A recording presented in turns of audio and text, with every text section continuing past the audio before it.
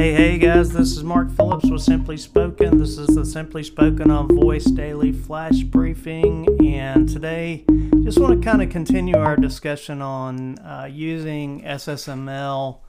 And the reason I think that folks may want to consider using SSML is as a way to kind of provide a more realistic voice when you don't have access to voice talent or voice actors. So in many cases, I think most people would agree using voice talent or a voice actor to give your skill or your action a little personality, to give your voice app a little relatability, to kind of transport people via that voice talent into sort of the experience that you're trying to provide is always going to probably be a better experience.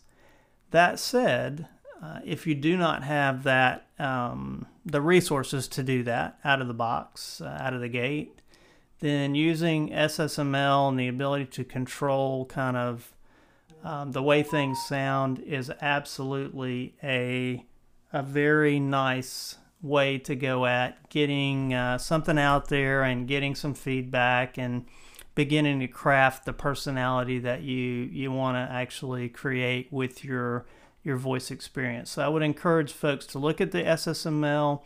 It's an easy way to mark up speech. It looks a lot like HTML if you're familiar with that. So you'll put that in the string. So it'll be something very simple. It's a tag, speak tag, and then has a break tag at the end, and the things that you want it to do come in the middle. So please do check out SSML as an easy on-ramp, if you will, to provide a little personality to your speech experience if you don't have a voiceover actor. And that brings us to the end of another Simply Spoken on Voice Daily Flash Briefing. Please do hop over to Amazon, to the Skills Store, and give us a good review. Helps increase our listenership. Thanks a lot, guys.